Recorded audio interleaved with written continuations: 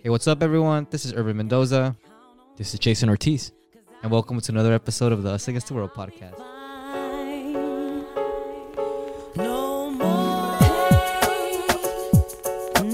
pain, no more pain, no more pain, no more pain, no more drama in my life. No one's gonna make me hurt.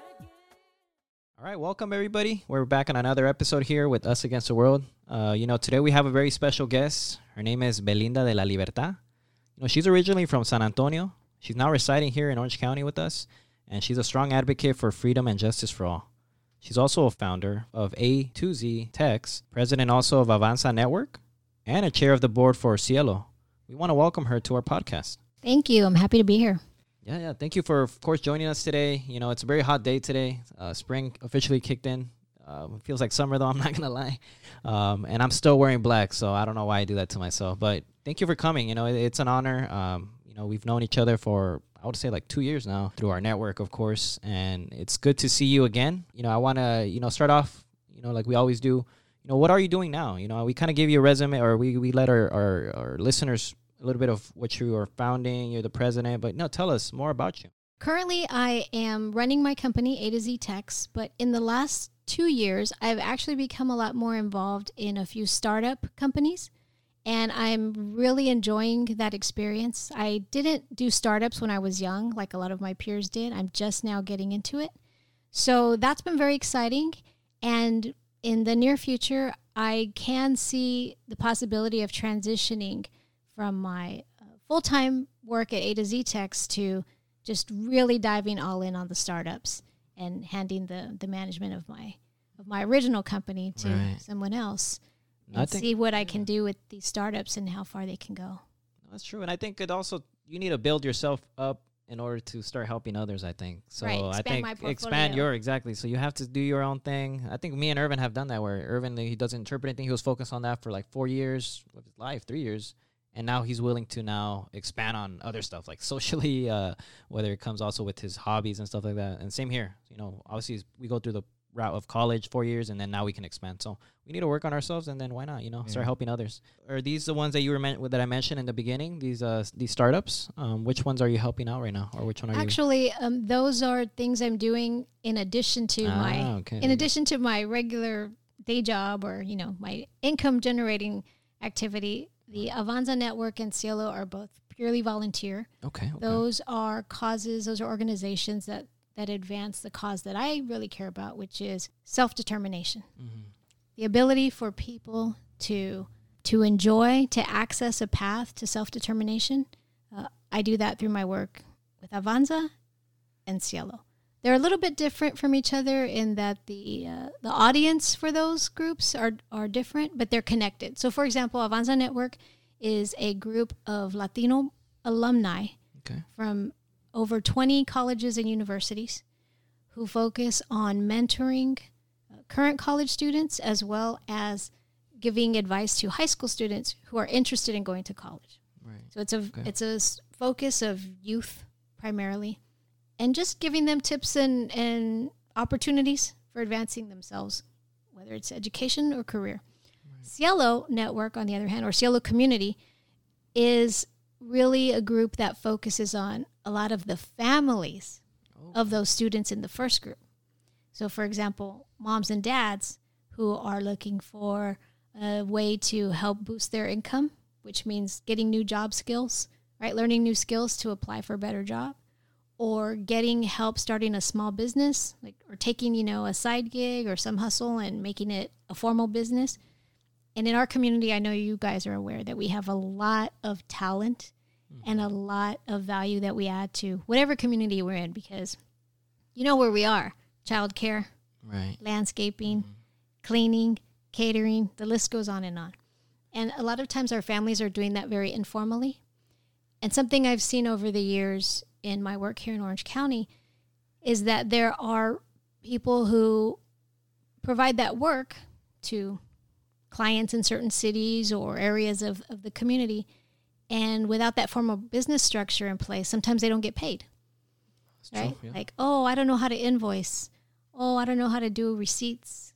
oh, whatever it is that the client might ask for. So we help small mom and pop teams like that get it a little more structured. Okay. So that, if they're going to do like the tacos at some kid's birthday party and there's going to be 100 people, they can be like, aquí está mi invoice, right? And they get paid. And do you find them or do they find you? That's a good question. Mostly they find us. It's been a lot of word of mouth. Only in the last year have we been building up our marketing efforts to find them. And that's something that we're going to be advancing as we go forward. We just had a successful fundraiser this week that we're super happy about because we hit our goal. And some of that money is going to go towards our outreach communities. Right now we have clients in Santana, Anaheim, Garden Grove, Westminster, Huntington Beach. I don't know if you're familiar with Oakview neighborhood from Huntington Beach. No. It's like a tiny little... There's Latinos out there. Yes. Okay. Yes. I think Huntington Beach. No, I don't think about I know. Okay. No one thinks that. Okay. Everyone thinks that we're not there, but we we are. But even all the way down to South County, believe it or not. Okay. So there are these pockets, and we're connecting the pockets. Mom and dad can pay the bills, can buy the groceries, so their kids can focus on school. That's a good. That's A very lot noble. of us, Yeah. when we're young, we end up also going to work to help our parents. If the parents need help, and a lot of us professionals in the community, we go out and say things like stay in school, right?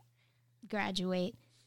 Well, if we're going to say that, we need to support really the whole family to make that happen. How does the Not just the family kid. How does the family respond? Like when you come knocking on their door, like, hey, we want to help you. You're gonna help me. Like, what are you gonna get out of it? Yeah. What is Does the that happen catch? sometimes? Yeah.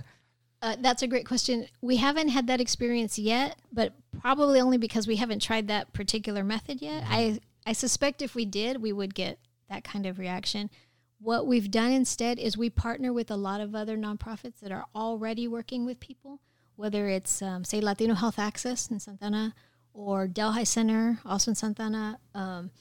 We'll partner with organizations if they see that there are clients that have a particular need that they can't help with, like workforce job skills, then they'll tell that client, oh, these good people over at Cielo can help you out with that. You want to learn how to use a computer. You want to learn how to, take online, right? The big trend in the last 2 years has been online payments or mobile payments, Okay. right? Yeah, of course. I mean, yeah. And especially now during COVID. Yeah. Yes, especially during COVID. All the carts, right, the food carts, the food trucks, everybody wants online payment now. So we've helped a lot of people do that. And just a lot of word of mouth, because you probably know this, but I'll validate it for you in case you always suspected it. One thing about Latinas is that once we experience something good, we tell everybody. Oh yeah. We tell everybody. We tell all our comadres, right? The whole neighborhood, our sisters, our tias. So we just had a few in the early days, and then wildfire. Right. So in our first year at Cielo, which was 2015, and it wasn't even the whole year because I remember we opened the doors in the middle of the year. So it was about 6 months.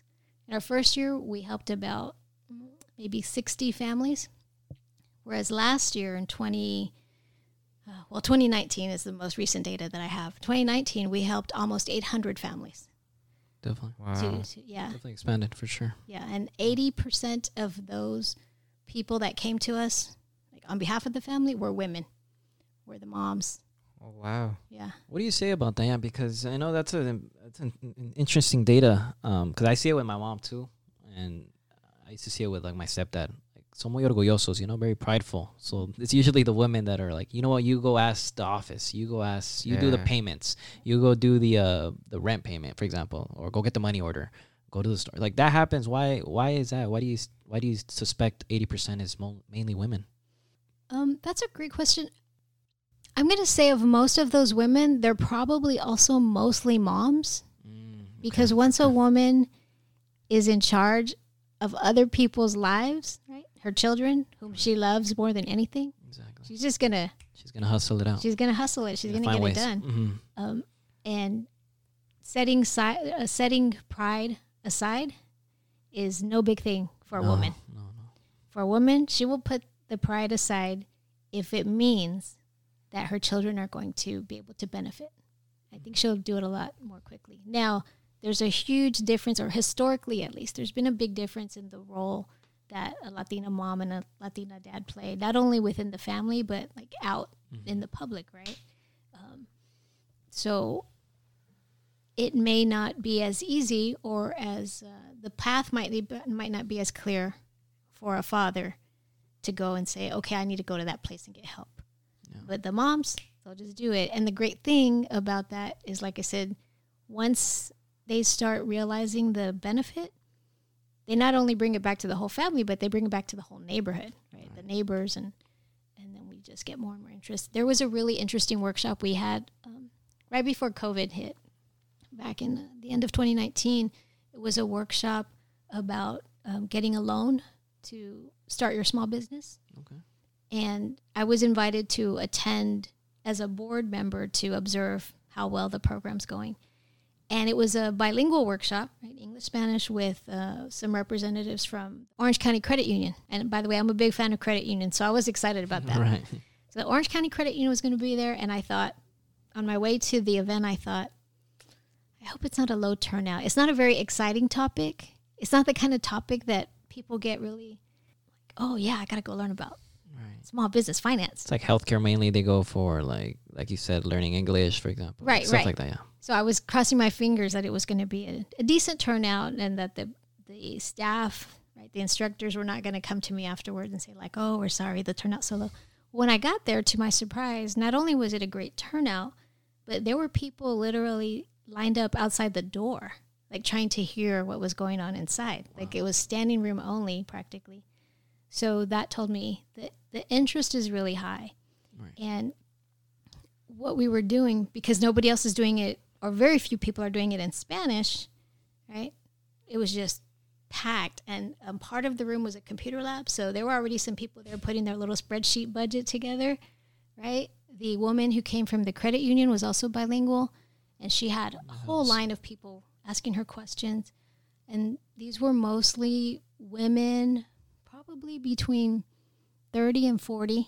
Right? Some had brought their children with them because they didn't have any childcare. It was a nighttime thing. Right. So they had their kids there, and everybody was cool with it. Because why? Almost everybody there was a mom. It's like, oh, está bien, just put them over there on the side. And it was beautiful. It was great. It made me very excited to be a part of that organization. And it also gave me that, that thirst to keep it going. Like, oh, okay, we can do this. Let's do another one bigger or more. Or Reassured you, that it's going well and we can only expand on this and help out more. That's right. good. And then COVID hit. So now we, like everyone else, had to pivot and are working hard to bring a lot of those workshops and sessions online. It's been very rewarding. I want to continue seeing Cielo succeed. And we're in a process right now of growing our board of directors and expanding the reach. We have partnered with a group in Riverside. We're bringing in, it's a group called One IE. Okay. And we're bringing them in too, because they have a lot of the same challenges right out there that we have here. But they have even more of a challenge with everything being so far apart, right? Like geographically. Right. Here, I mean, yeah, we complain like, oh, it's 45 minutes to get from Brea to Newport or whatever. Right. But over there, it's like, It's more it's rural far. for sure. Yeah, it's very far, very widespread. So we're working with them and also with a couple of groups in LA, or in LA County. Right. So we're just growing and growing. You said it was a volunteer kind of thing that you were doing in a way. What made you, there's something in your heart, there's something that you maybe brought from your past. Obviously you grew up Latino with Latino family as a Latina. What made you choose these specific programs to help and be part of? That's a fair question. And I'm assuming. Yeah, no, that's a great, that's a fair question, because you're not the first one to ask. People wonder like, oh, why aren't you doing, something with STEM or with my background, which is a very technical background. A lot of us in the technology world are really championing the whole STEM programs and program exactly. and WAVE and all that. And that is true. I could be doing that. There are already a lot of other people doing that. Right. I tend to look for spaces where there's not enough people, working on that issue. And I know that if I go in there, I'm usually going to end up doing the work of 2 or 3 people because you know how we do that. So then I come in there and get involved. Primarily what I've seen over the course of my lifetime from, going all the way back to even my grandmother's, because we used to live multi-generational, just like a lot of Latino families do, right? I remember living with it was us, with my grandparents, and even my great-grandma lived there with us. Mm-hmm. So, just every generation in the house contributed in some way. My abuelita Lola, she was my great-grandmother. She didn't work outside the house, obviously, but she was on, like, tortillas 24/7. Right? Like, she was just constantly churning out all the tortillas and the frijoles, and then my grandma, she was laundry and other things around the house, right? The system, yeah. Exactly. It was a whole little ecosystem in there. There was always tortillas. And then my mom was the one who worked outside the house, who had the paycheck job, and she was like in charge of the bills. Right. Electric, phone. Us kids, we were supposed to do well in school and, not get into too much trouble. Portarte bien, yeah. That was your job. That was my job. Portarte bien. And of course, the dads, all the men worked outside the house. Mm-hmm. So it was an economy, a multi-generational economy at a micro scale. Right. And while it didn't make us wealthy, it worked for survival, right? Exactly. What's happened in the modern age is a lot of us have moved away from living together.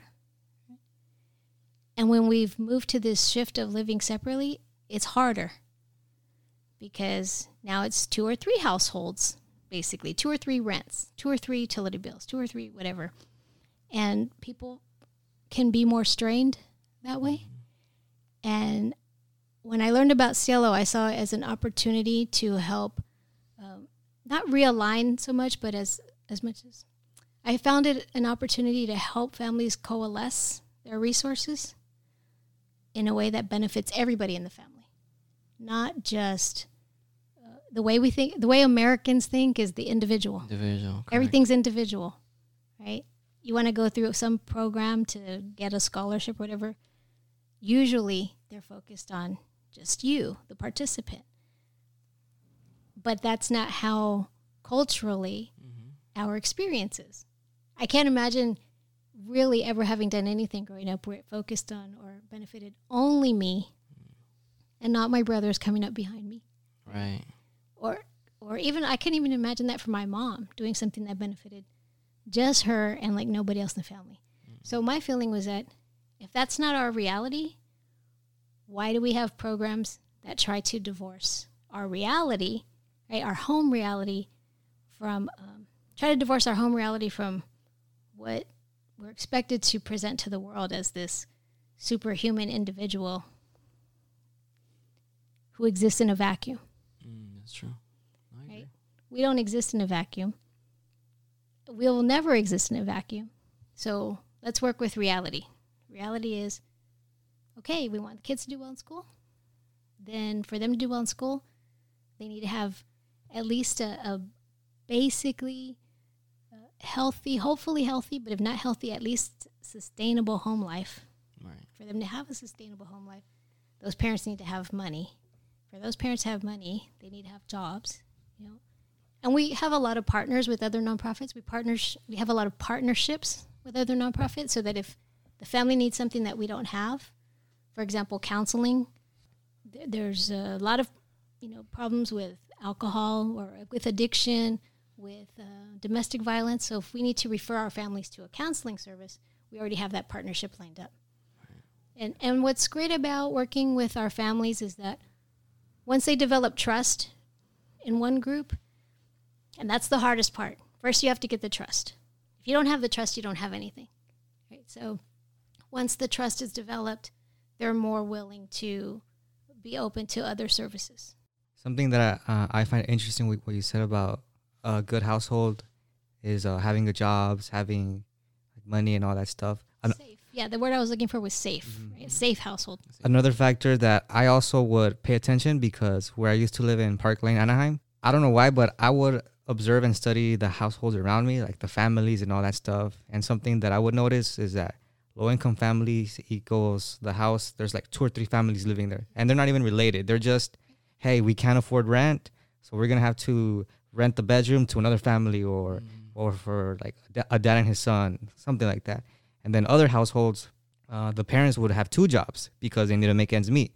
So now mom and dad are not there in the afternoon, or they're not there in the morning. And since you work in this, you know how that affects a kid's mind going to school, getting good grades, because they don't see their parents there. Or they don't see it as, oh, I'm not going to try hard enough because of X, Y, and reason. All that plays a factor in how the kid's life turns out in the future. So you doing this, you helping out from the beginning, giving resources to avoid all that, it's admiring. Yeah, it's commendable for sure. Thank you. Yes, that situation you described has kind of become the contemporary version of the multi-generational family. Instead of it being multi-generations within one family, we've got multiple families living together to play this survival game. Exactly. Right? I don't know if you're aware, but just a couple of years ago, I want to say 2 years ago maybe, there was a new development, a new housing development that was announced in Brea, which is a few minutes north of here. That is a multi-generational family neighborhood. Okay. So somebody's finally getting with it and getting it together and figuring out, oh, there could just be one big house for 2 or 3 of these related families and just have them all together, which is a good, it bodes well for the future of this region with it being very Latino, right? I mean, our numbers are growing demographically. And I can't tell you how many times my husband and I have looked at each other and said, why don't our moms just live with us? You know? And we talked to them, they're like, oh, es tu casa. And they, want to try and keep boundaries and all that because that's the American part, right? The American part has seeped in and influenced our families too. But in a neighborhood like this one that they designed, it's separate, more like a duplex, triplex kind of thing. But it looks like one house. That is brilliant. And it's also true in the Asian community too. They're very, very tight knit family wise. So once I recognized that there were so many people I could help with the knowledge and the experience that I have, it just turned on a light bulb. Right? It just sparked a flame in me, and it hasn't died since. And that probably started when I was teaching bilingual computer classes for Santiago Community College. I was doing that about 20 years ago. A lot of great students, a lot of them new immigrants, mostly from Mexico, but some from South America. And seeing that what I was doing, which for me was very basic knowledge for me, because I had been working on a computer related career for so long already. It was very basic for me, but for them it was transformative. It's like, oh, now I can use a spreadsheet. Mm-hmm. Now I can make that invoice I was telling you about. And that was just me as one person. There was nothing like Cielo yet. There wasn't a team of people saying, hey, we need to empower people with these, from the professional world, these very basic business tools. One guy was like, oh, señora, maestra, necesito un database. ¿Qué es eso? Right? It's like, ¿Dónde se compra eso? Right, ¿dónde se compra? Right, exactly. So it's like, okay, first let's take level 1. This is the keyboard. And then eventually we got to the database, right? Seeing those students go through my class and them coming back to me with stories of their success was way more gratifying than anything that I had been able to achieve then. And by then, I had already been, I'd been the first at a lot of things. I had already worked for the President of the United States. I had been to meetings in the Oval Office. I had worked for the largest international corporation in the world, which at that time was IBM Corporation. And helping these people was more satisfying than any of that. Yeah. So then I realized, okay, this is what I want to do with my life. I want to take all of the privileges that I have been fortunate to receive and share them with people who may never get that shot. I'm going to help them get a shot. Yeah, and I think it's full circle because this is like a phrase that like I hear a lot of like parents say. For example, they're like, "Cuando crezcas vas a entender." Like if you're like when when you have a child, you're gonna understand. Like why are you telling me this as a son? When you're when you're a father, you'll understand. Or like when it comes to like certain stuff in life, right? That adults have to face, and then you have to go through it. But as young people, we don't appreciate it in the moment as much until we either go through the rough or we process it. And it takes time, right, to process certain things.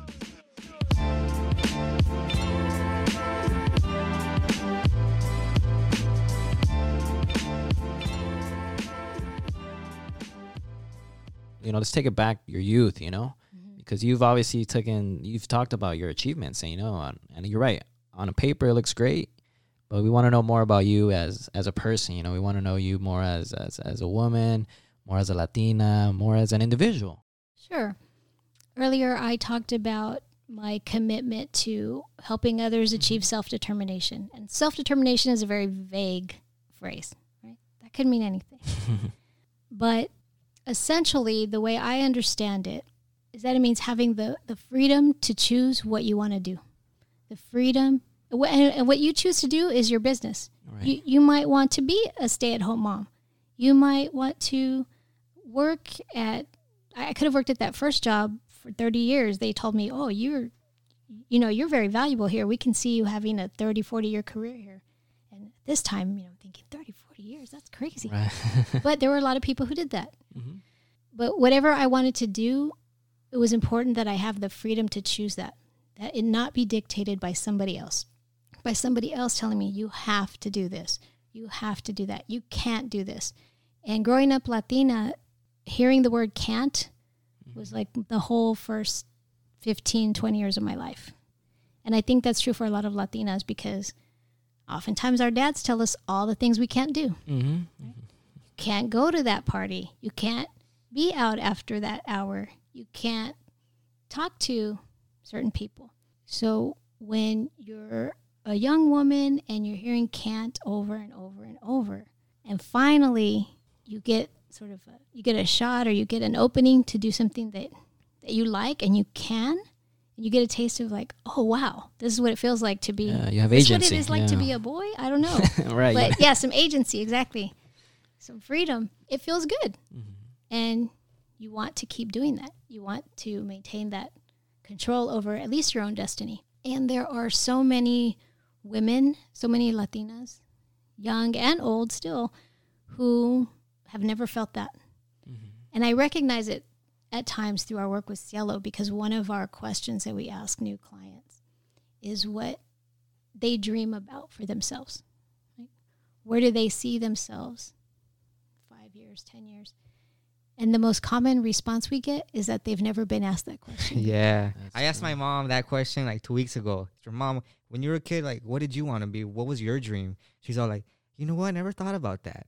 And I was like, dang, that's crazy.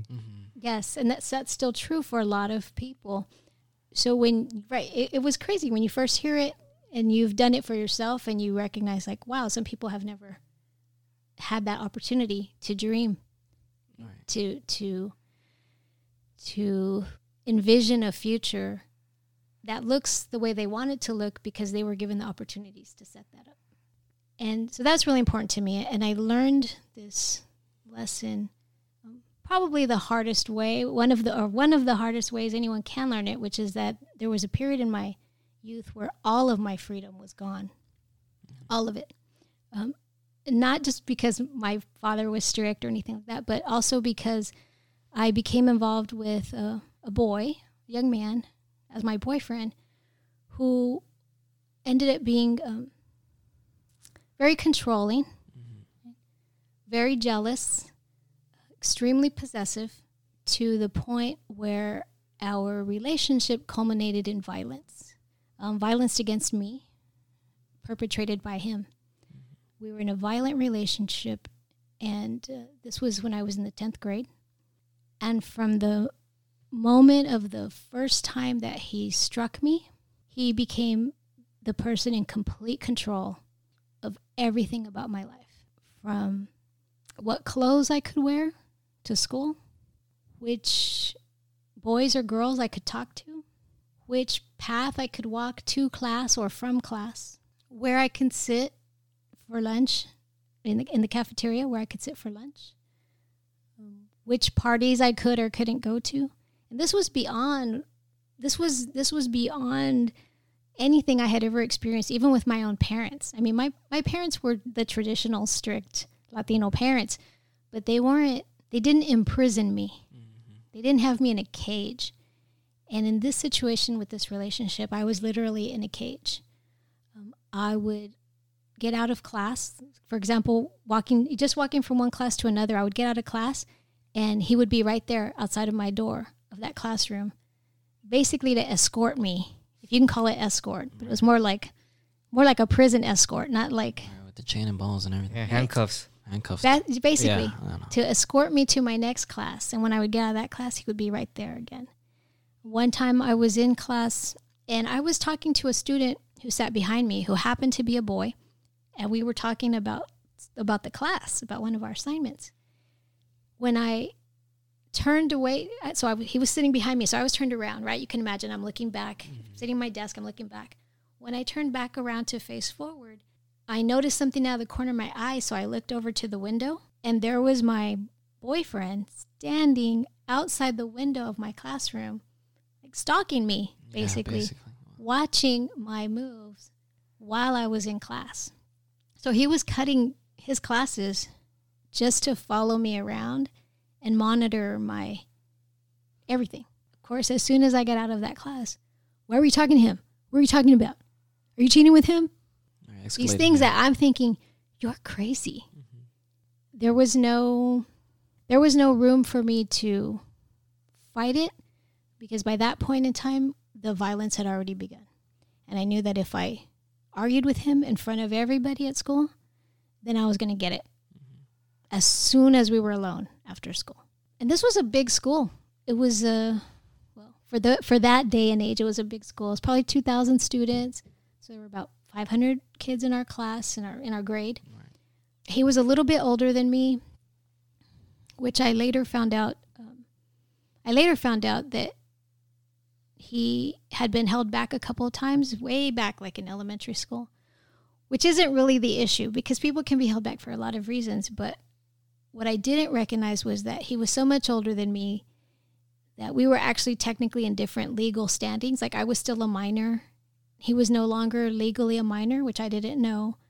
That might have given me, like, it might have triggered something in my mind at that young age of like, hey, maybe this guy's too old for me. You know, because I remember being in 9th grade, 10th grade and thinking, you know, anyone over 18 was like, ugh, right? Like they're just like too old.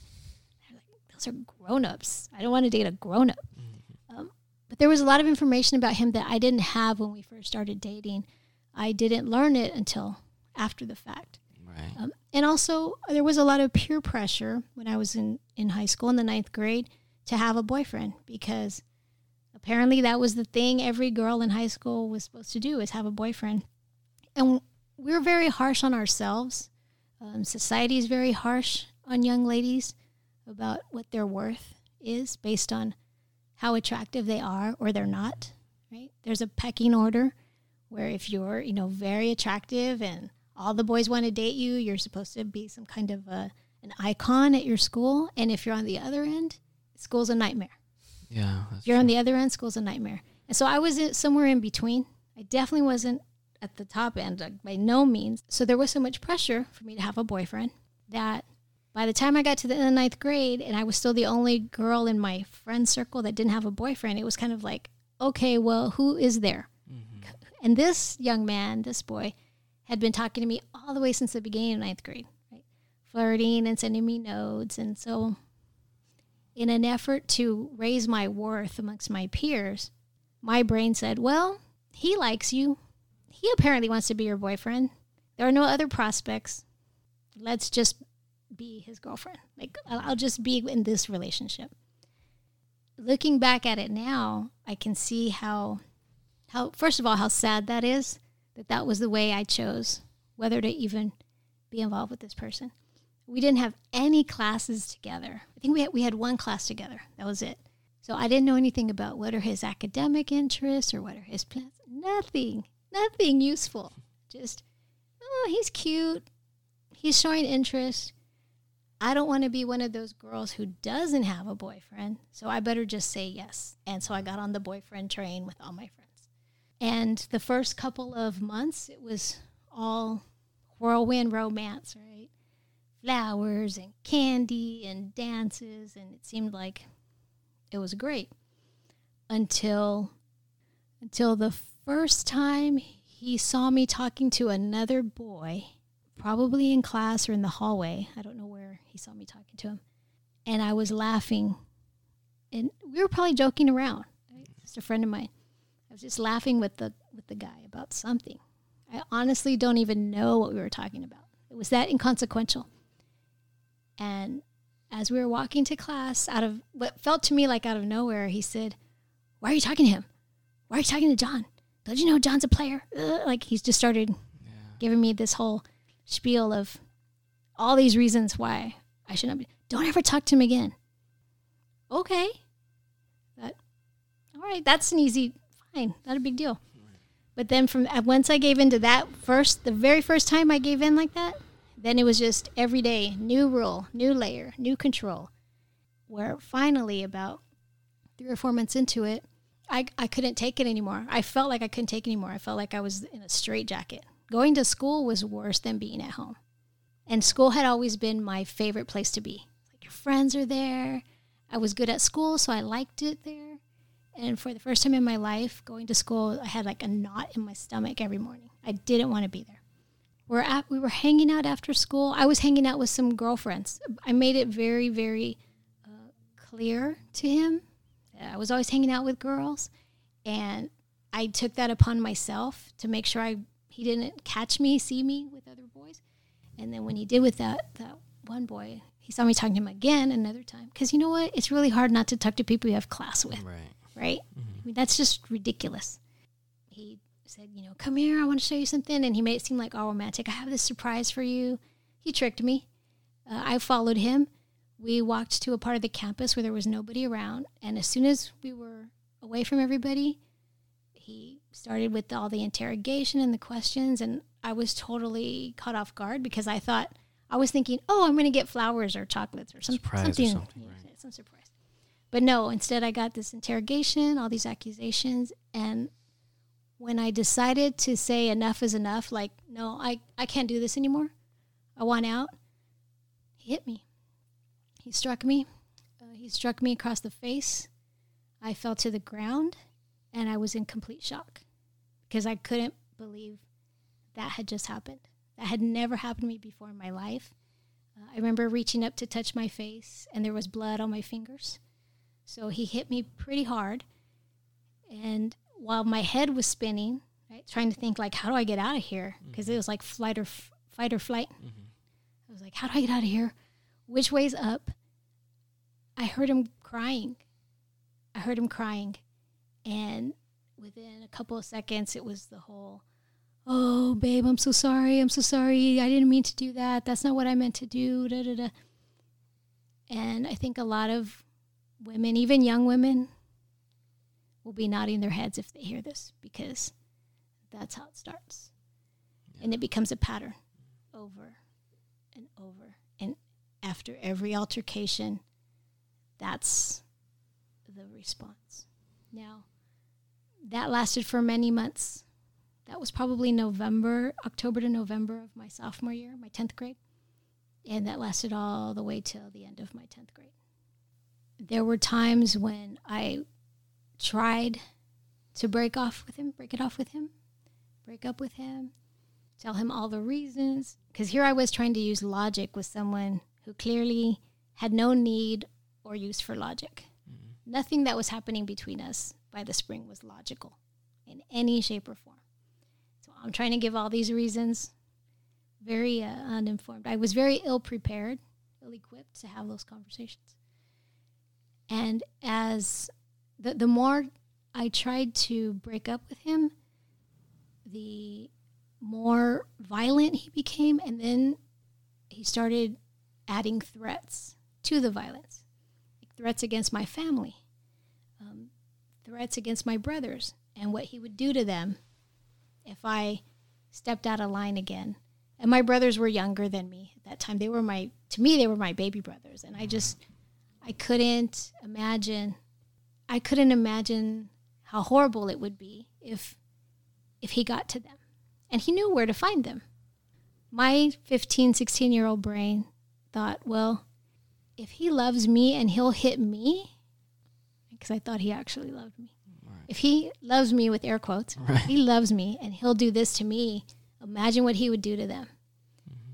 And so I kept playing the role of that, like that protector, or like that line between him and my family. Now, I have a dad and I do have a mom, and people have asked me over the years, why didn't you tell them? So many reasons why. Not good ones, which I recognize now, but at the time, when I was 16, I couldn't see that they weren't good ones. One was I was so ashamed. I was so ashamed and embarrassed that this was happening to me. I couldn't believe I found myself in this situation. I had always been the girl in school who was like the smartest, who got the best grades, who was going to go to college, because I had always planned to go to college. And now I was this girl who was completely at the mercy of this young man with no control whatsoever. So I was ashamed. I was also scared. I didn't know how my parents would react. I'm very fortunate. I never saw violence between my parents. And not a lot of people can say that from that generation. And yet I was still scared because I saw it all around us. My uncles, my aunts, right, grandparents. So I thought, well, if I tell my parents this is happening to me, this is going to be the thing that turns them violent. Like, this is going to be the straw that makes my dad lose it. Maybe not on my mom, but on somebody. Mm-hmm. He's going to go kill this guy. I always imagined that's what my dad's response would be. He's going to go murder this guy. He's going to kill him. And then what? The guy dies. My dad goes to prison. We're just out there.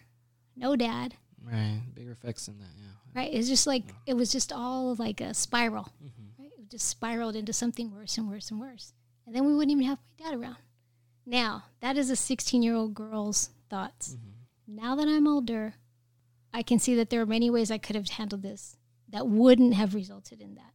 But you don't know when you're 16. You don't know that there are options. You just can work from what you've seen. So I thought, okay, so for all those reasons, I never told anybody. Finally, towards the end of 10th grade, I confided in one of my girlfriends. Thank you if you're out there, Vanessa. I confided in her. I told her what was going on. I told her I didn't know what to do. And I thought, she's going to have an answer because she's in 11th grade. She has experience. And I told her we were alone. We were driving somewhere, and I said, I don't know what to do.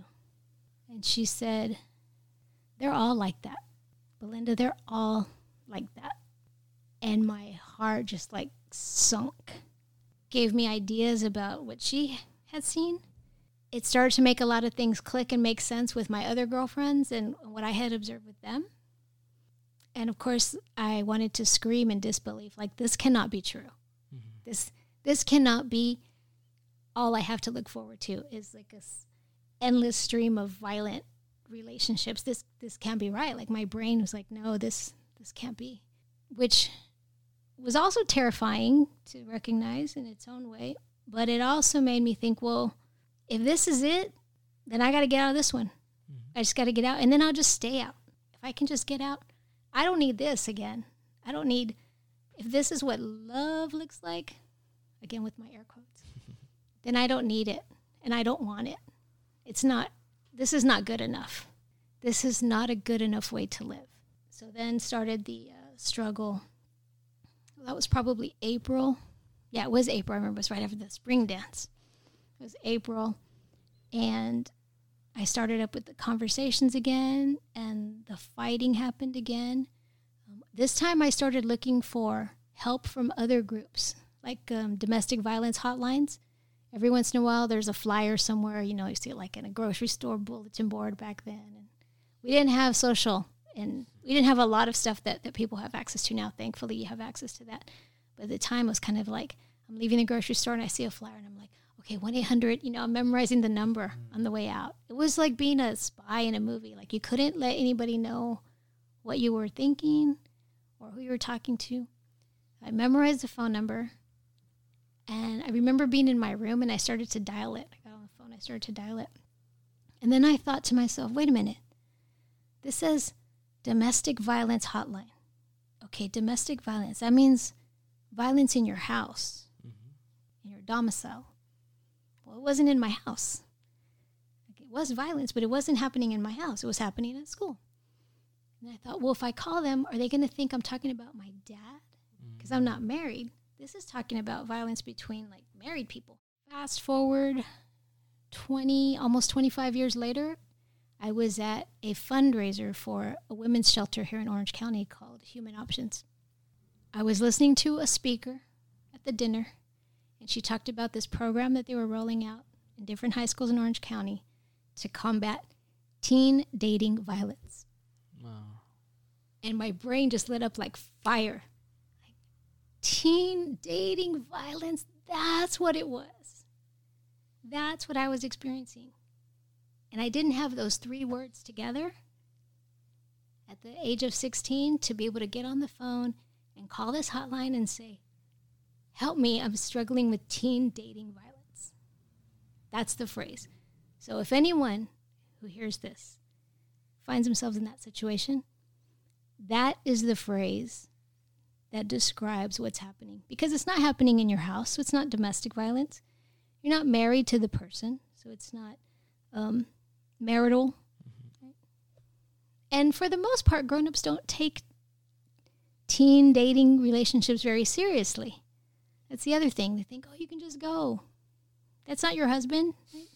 It's not even your fiance. Just walk away. But when someone's controlling you, even at school, what would that mean for me to walk away? For me to not go to school? Right. That wasn't going to happen. Like, then all my dreams would be killed. Because those were my dreams back then. He wasn't going to stop going to school if I, just said, hey, leave me alone. So I just didn't have the language. Had I had the language, maybe it could have stopped sooner, but I didn't have it, and now I do. So whenever I have the opportunity to help people learn about that phrase, I take it. And this is not only to help young women, but also to help young men. Because people ask me now, oh, I just realized I didn't finish the story. So in April, I decided this has got to end. And it took a few more weeks of, hey, I don't want this. I don't love you. I don't love you. And that's really hard to say to somebody. It's really hard to say, I don't love you, when they have convinced you that that's everything they want from you. I just want to stop hurting. That's all I wanted. There was a lot of yelling and a lot of crying. And then one day at school, after a night of one of those fights, one day at school, I saw who I was trying to make my ex-boyfriend, my boyfriend, talking to some girl in the parking lot. And it looked kind of flirty to me. Right. She was smiling a lot, and he was smiling in this way that I hadn't seen forever since the beginning. I saw that, and I thought, oh, good. Yeah. Good. She's going to be my out. And so I never acted like it upset me, nothing. I was just like, go, right? Go with her. I don't even care. Now, I wasn't mature enough to think she's going to be the next victim. Right. I wish I had been. And she probably was. And I know that there have been other victims from this guy since then. But I didn't have the maturity yet to think about others like I do now. I don't know what happened to them. But I know that the next time I saw him and we had the talk, he was like, all right, okay. And I'm thinking, yeah, because you're going to go and now you're going to, right? Now you're going to sink your jaws into her. That's fine. I don't know her. Doesn't matter. I just want to be safe. And that was about the middle of May of my 10th grade year. It was finally over. To this day, I haven't talked to him again. He's still free, still out there. The last I heard, he still lives in the city where I graduated from high school. And my own friends and family, whom I've finally revealed this to, because I never told anybody while I was in high school. I didn't tell anybody in my family. Didn't tell my brothers. I didn't tell them when I was in college. I didn't tell them after I got married. I didn't tell them until about 5 years ago, which was now some 25 years later. They always say the same thing. You should have told us. No, You should have told us. Yeah, exactly. You should have told us. That's number one. The second thing is, I would have killed him. Yeah, the reaction. The reaction, right? Especially from the men. Mm-hmm. Right? My dad, my brothers. I would have killed him. I would kill him right now. And what I had to explain to them, and I happily share now with any male friends or even my husband that might have feelings about what I went through. What I can tell them now is that that's not what I or what women in the situation, that's not what we want. We don't want anyone to go and kill the person. That's for the movies. That's drama that sells, right? Downloads and stories like that. What we want is for it to stop. We want it to stop, and we hope ultimately that person gets help, because the young man, he was also a victim. I couldn't see him as a victim in those days because I thought I was the victim and he was the perpetrator, right? In the very binary storytelling world of the United States of America, there's always a good guy and a bad guy, right? Or a good person and the protagonist and the antagonist. And in my experience of that story, I was the protagonist and he was the antagonist. So, anything bad that happened to him, he deserves it. But that's not really true. The truth is, he learned that behavior. He learned it from his own dad. And he had to endure it and see it play out at home as a child. In his mind, that was the only way to respond to tension. He didn't have any advanced communication skills, relationship skills, any of the skills that really we need to be successful in any environment, not just in our family life. But imagine if you went to work and every time, right? Yeah, you're at work, confrontation. every time there was a confrontation, you're just like, bam, Right. you would never have a job, No. right? He was also a victim, and I was the target. Right? I ended up being the target of all of his pain. Right. All of his pain was directed at me, and then I'm sure it was directed at the next person. And I know for sure it was directed at people after that because I've heard about it since then. Yeah, there's a saying that goes, hurt people, hurt people. Yes. Yeah. Yes. Yes. For any men out there who discover that a woman in your life is on the receiving end of this kind of treatment, the answer is not to go murder the guy. It's not to kill the guy. First and foremost, help make it stop. Right? Get her safe. Learn the language to be able to talk about it. And if it's at all possible, get that person, the perpetrator, get them some help. And nowadays, I mean, it's not just male to female. It could be female to male. It could be, if the couple is homosexual or, there's all kinds of orientations. It's not black and white like we thought it was. It wasn't even black and white then, but we thought it was black and white a generation ago. Of it's always man perpetrating violence against a woman. And that's just not even true anymore. But whomever is the perpetrator also needs help. They need just as much help, if not more, than the victim, who I now call the survivor. No, that's true. That's true. I mean, everything's learned behavior as well. So that's right. We obviously want the women to be helped. But yeah, as gentlemen, we want to know when these things happen. And, what suggestion would you give to young women that are listening to your story? Because you didn't vocalize it back then necessarily. And nobody really maybe paid attention. Maybe now we do, I guess. How would you help gentlemen understand what kind of signs, let's say their sister is given away, or their girlfriend, or their friend that's female? What are the signals? Yeah, what kind of signals can we get, that we'd be like, okay, if they don't tell us verbally, like, hey, I'm being abused, or, Some of the signals are being very secretive. Okay. Being very secretive, not necessarily sharing where they're going or who's going to be there. Being extremely secretive about maybe their phone. Right? It has to be locked all the time. So unless they work in cybersecurity, nobody's phone has to be locked all the time. Right. What about digital? Having a boyfriend that doesn't come around the family. That's a good point. Right? Keeping him at bay. If they're keeping him at bay, there's a reason. There's a reason. That reason is either within the family, or it's him. So, and I did that with this guy. I kept him at bay because he was bad news. In my little life then, he was bad news. Not because I was ashamed or nervous about my parents. I mean, a lot of young people feel like their parents are embarrassing, right? You're growing up, you're just learning stuff. That's Like, true, oh, don't do that. If any person, right, doesn't have, like I said earlier, it doesn't have to be just a young man, but someone you're dating. If any person says something to you or treats you in a way that you wouldn't tolerate someone doing to your best friend, that's a sign right there. That's a problem.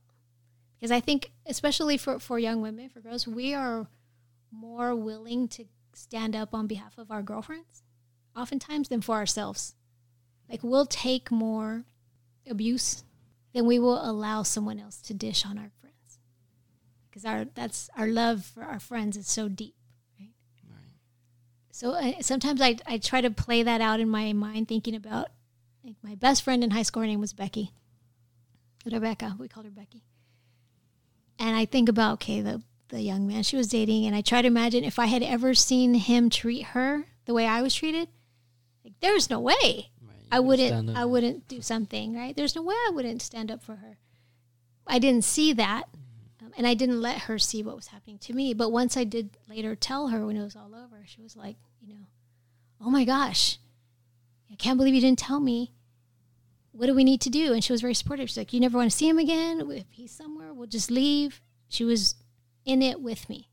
Kind of like the same way. I think it's very similar in addiction programs. Like, you're supposed to have like a sponsor or a buddy or somebody that is with you. Like, if you need to get out, they'll go with you. Mm-hmm. Right, so you're not like the oddball out or whatever. Right. And one time I remember she and I were at some high school thing. I don't know. We were in the 11th grade now. And he showed up, pulled into the driveway with a friend, and she just looked at me, and we didn't have to say a word. She's like, just nodded her head like, let's go. We just jumped in her car and drove away. Yeah, that's good. Not talking to anybody, not bringing attention to it. When you're young and a girl, you don't want to necessarily bring attention to things. But again, back to your cyber question, right, or your digital. Anyone who will say things to you in writing, in text, on the phone that you would not accept being said to your best friend, that's a big red flag right there. There's no need to speak in a way that denigrates anybody. We appreciate you telling us that story, and hopefully our listeners, if they're going through it, or they know somebody that's going through it, they're able to express it in a certain way. Like you said, knowing the vocabulary. And if we're gentlemen, we're hearing this too, also help out our friends like that. So, yeah, thank you for sharing that story. Now, we do want to ask a signature question that we always ask our guests, if you can talk to a younger version of yourself, what kind of advice would you give, younger Belinda, Little Belinda. Either it's a boy or a girl, any advice that could be applied universally. Mm-hmm. The first thing I would say is that there is no reason to rush love. No reason at all. It is not a race, and there is nothing that someone is missing out on if they don't have a boyfriend or a girlfriend before they finish 9th grade or 10th grade or 11th grade or even 16th grade. There's no reason at all. Sometimes we feel very pressured to be in that game, but true love is not like that. Right. True love does not have pressure. It's not on a clock. So there's no reason to chase it so hard that you're willing to sacrifice parts of yourself just to have that status. Mm-hmm. The second thing I would say is it's really helpful to have as developed a vocabulary as you can so that you can talk about things that are happening to you. Sometimes people don't talk about what's happening to them at all simply because they don't have the words for it. I don't care if those words are in English or Spanish or some other language, but learning to expand your mind with ideas and words is really, really important. Sometimes it's life-saving. And last but not least, just to reiterate what I was saying before, is that people need help. Mhm. Things are not black and white. Sometimes the bad guy in our story is the good guy in his own story. To cast judgment without the full picture is a mistake we make often. It's really important to try and have the patience to stand back and understand the big picture of what's going on. I can't imagine what that young man saw at home growing up. And I'm glad I can't imagine it. I have to thank my dad for that. Mhm. I never had to deal with that. But I was already terrified experiencing it out in the public world at school. If I couldn't go home to a safe place, I just can't imagine how much harder that would make life to not have a safe place to go to. And a lot of our family members or community members, that's their reality right now. I think you probably have both heard that the cases of domestic violence are up under Mhm. COVID-19. Yeah, But he's locked in at home, or had been at least. Right. That's a travesty. Mhm. And all we can do is just help people feel comfortable talking about it with the language and without the judgment. So a lot of times it's the judgment, too, that will stop a conversation in its tracks. All right. Well, yeah. Thank you so much for sharing your story. All these valuable information and, of course, advice to a younger version of yourself. But, of course, I'm also learning. Irvin's learning. We're all learning. So, hopefully the listeners can grab something from what you said today and apply it, to their life. We really appreciate you sharing that.